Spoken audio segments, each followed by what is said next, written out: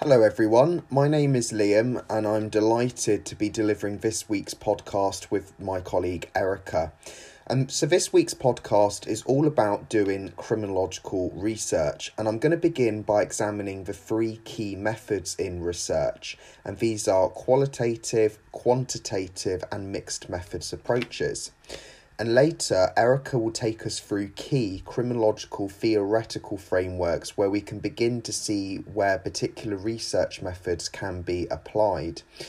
Now, although qualitative and quantitative sound similar, they are in fact very different.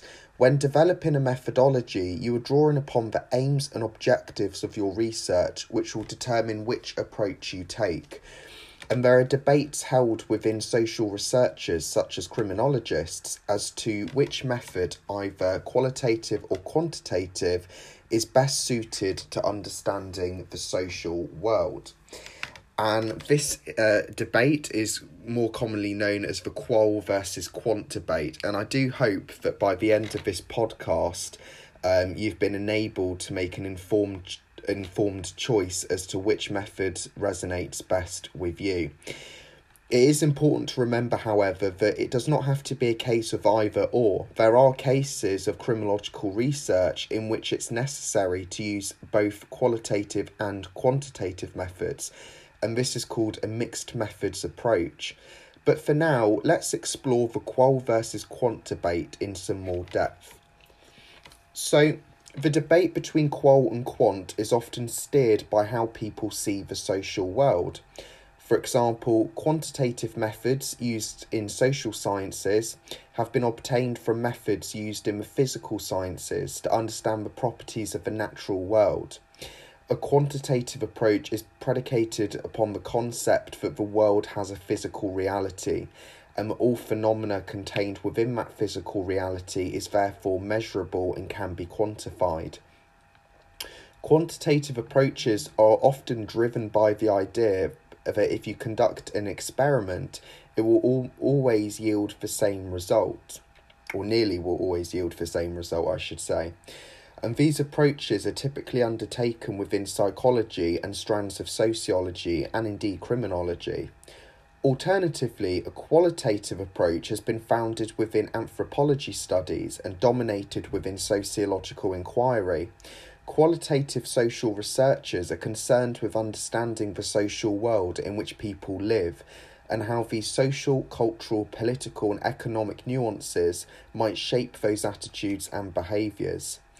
Data is often gathered from participants and researchers who extrapolate key data by observing and listening to people within their own environments and social contexts.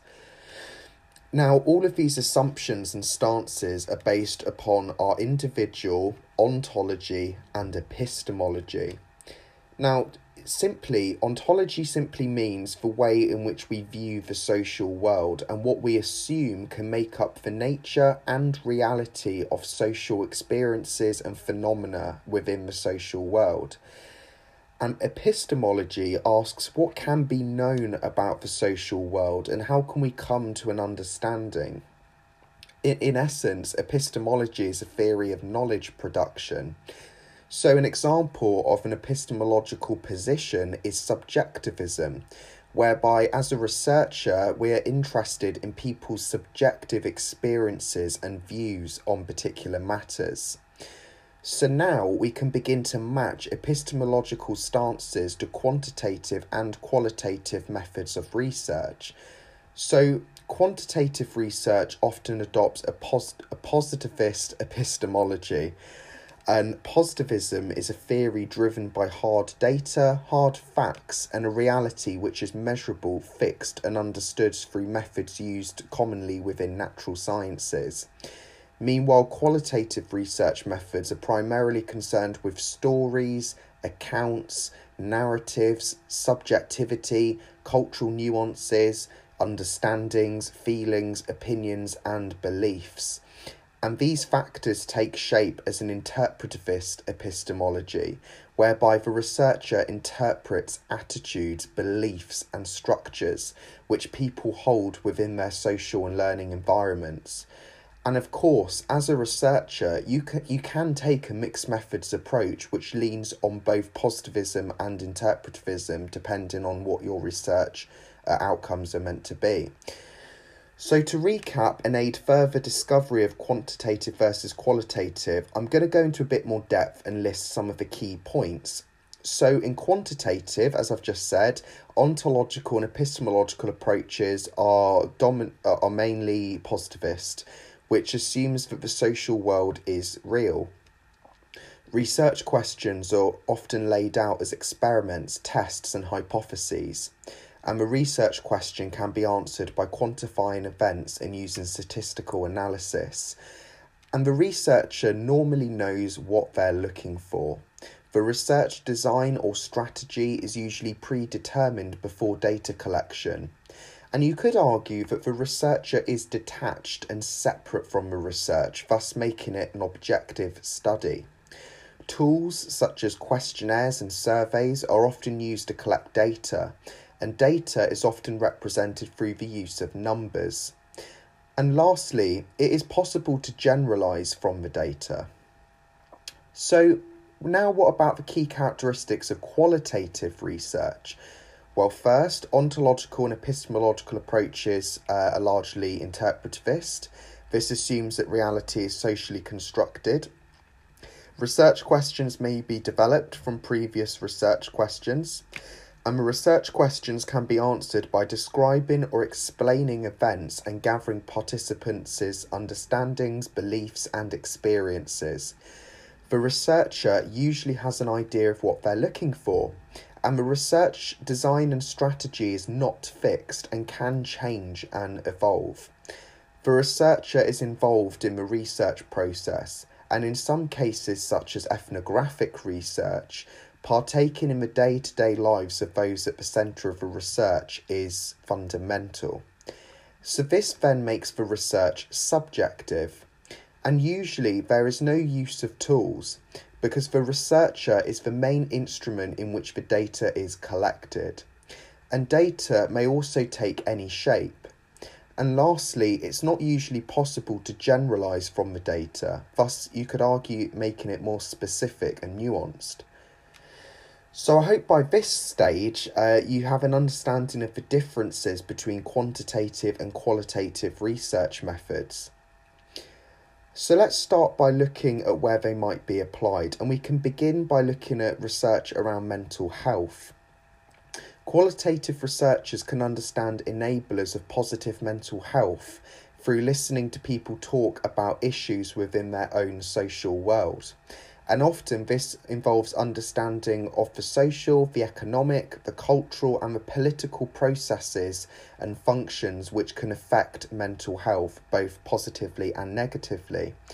Qualitative researchers can use questionnaires and surveys to understand these factors, both held within the individual and driven by external forces out of the control of the individual. A key example here is government policies, such as the austerity programme brought in by the coalition in 2010. And this approach can also help the researcher to identify key themes or areas which the research should prioritise its attention.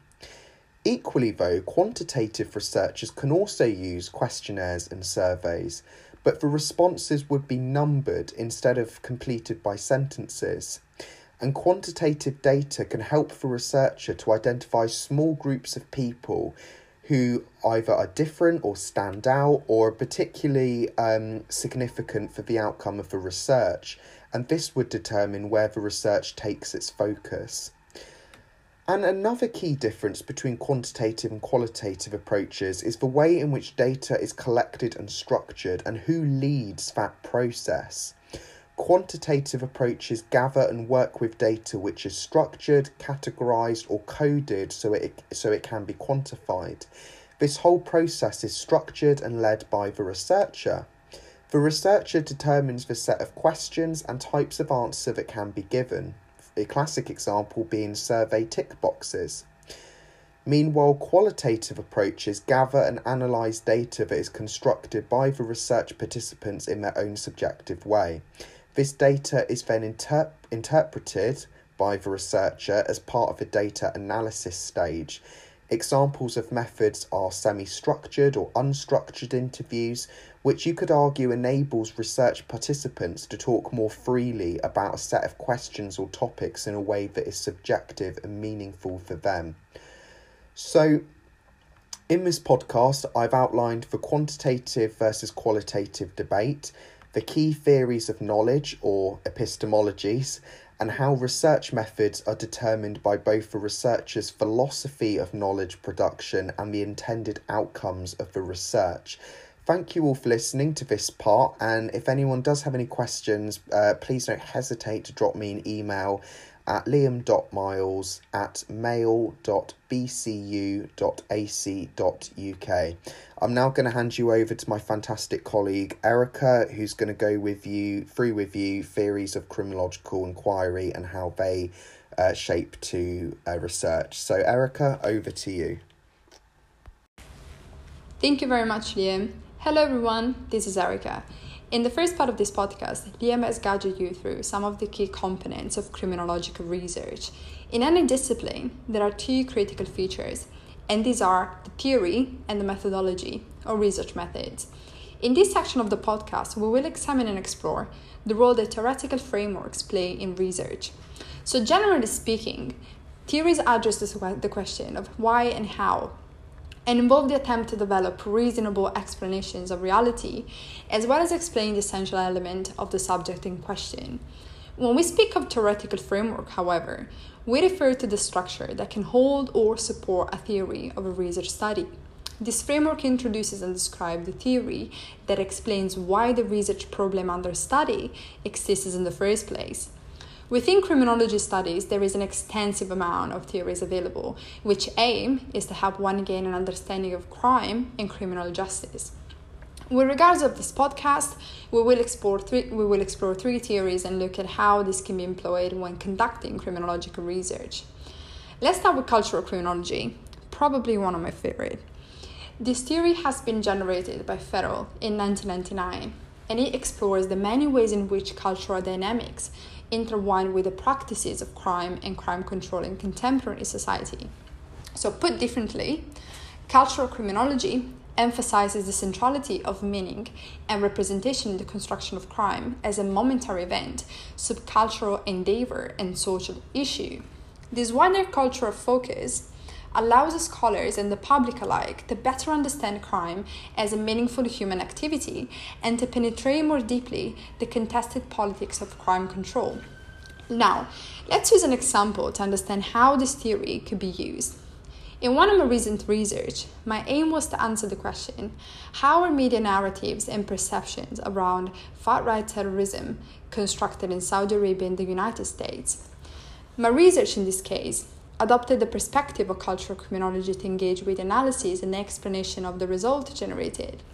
This means that the assumptions the media institutions are deeply affected by cultural processes that redefine the meaning of crimes and therefore portray them in such a manner as to produce less or more concern of them, served as a base to my theoretical framework.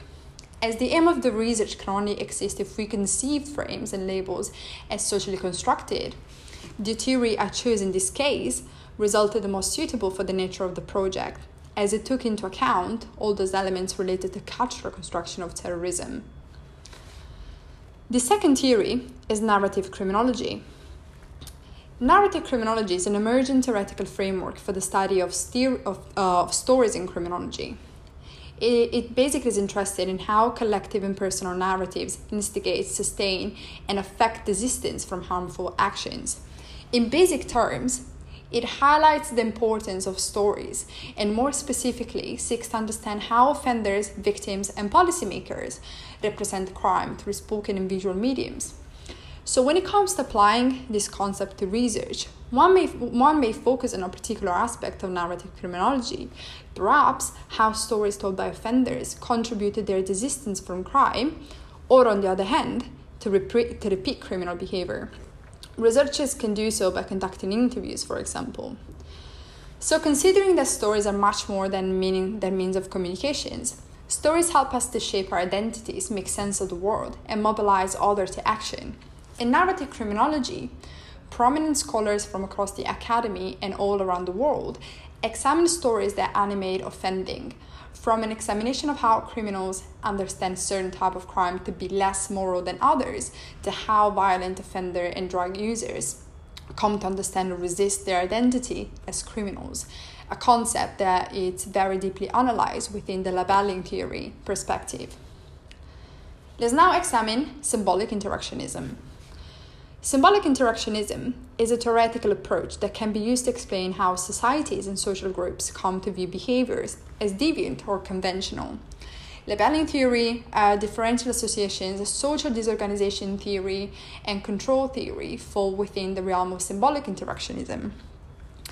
The theory basically says that people assign symbols and create meanings based on their interactions with one another. This perspective, in fact, views society as a product of everyday social interactions between individuals. For example, we know that a green light symbolizes that we have permission to go. We attach the meaning go because others in our society told us and showed us that's what the green light means. We learn that behavior from our interactions with others in our society. What's important to realize, however, is that our meanings are often subjective. We behave based on what we believe to be true rather than what is objectively true. I'm going to use cigarette as an example here. Objectively, research shows that smoking is dangerous and unhealthy. However, some young people subjectively attach a symbol that smoking is cool and presents a positive image to their peers. They chose to smoke based on the subjective belief that smoking is a desirable behavior rather than on the objective evidence that smoking is harmful. We need to keep in mind that the way in which different social actors interpret the behavior of others is significant as a means of understanding the way in which the world is socially constructed. The social construction of the world is focused upon the meanings people give to behavior and the way in which they interpret the meaning of behavior. A simple example here might be, let's say we were standing at some traffic lights waiting to cross the road. If we see a car go through a red traffic signal, we might interpret that behavior as wrong because it's dangerous, or illegal because it breaks the law. If, however, the car that races through the red light has a flashing blue light and a siren, we might interpret that behavior as understandable and necessary, given that we assume that police officers in the car have a very good reason for acting both dangerously and illegally. Hopefully this example has given you a better understanding. We have now reached the end of the podcast. I hope you have enjoyed it and perhaps you will engage with further readings on any of the topics discussed today. Next week's podcast will be about the history and future of security studies with Caitlin, Matthew, and myself again. If it sounds like something you could be interested in, don't forget to check the episode out.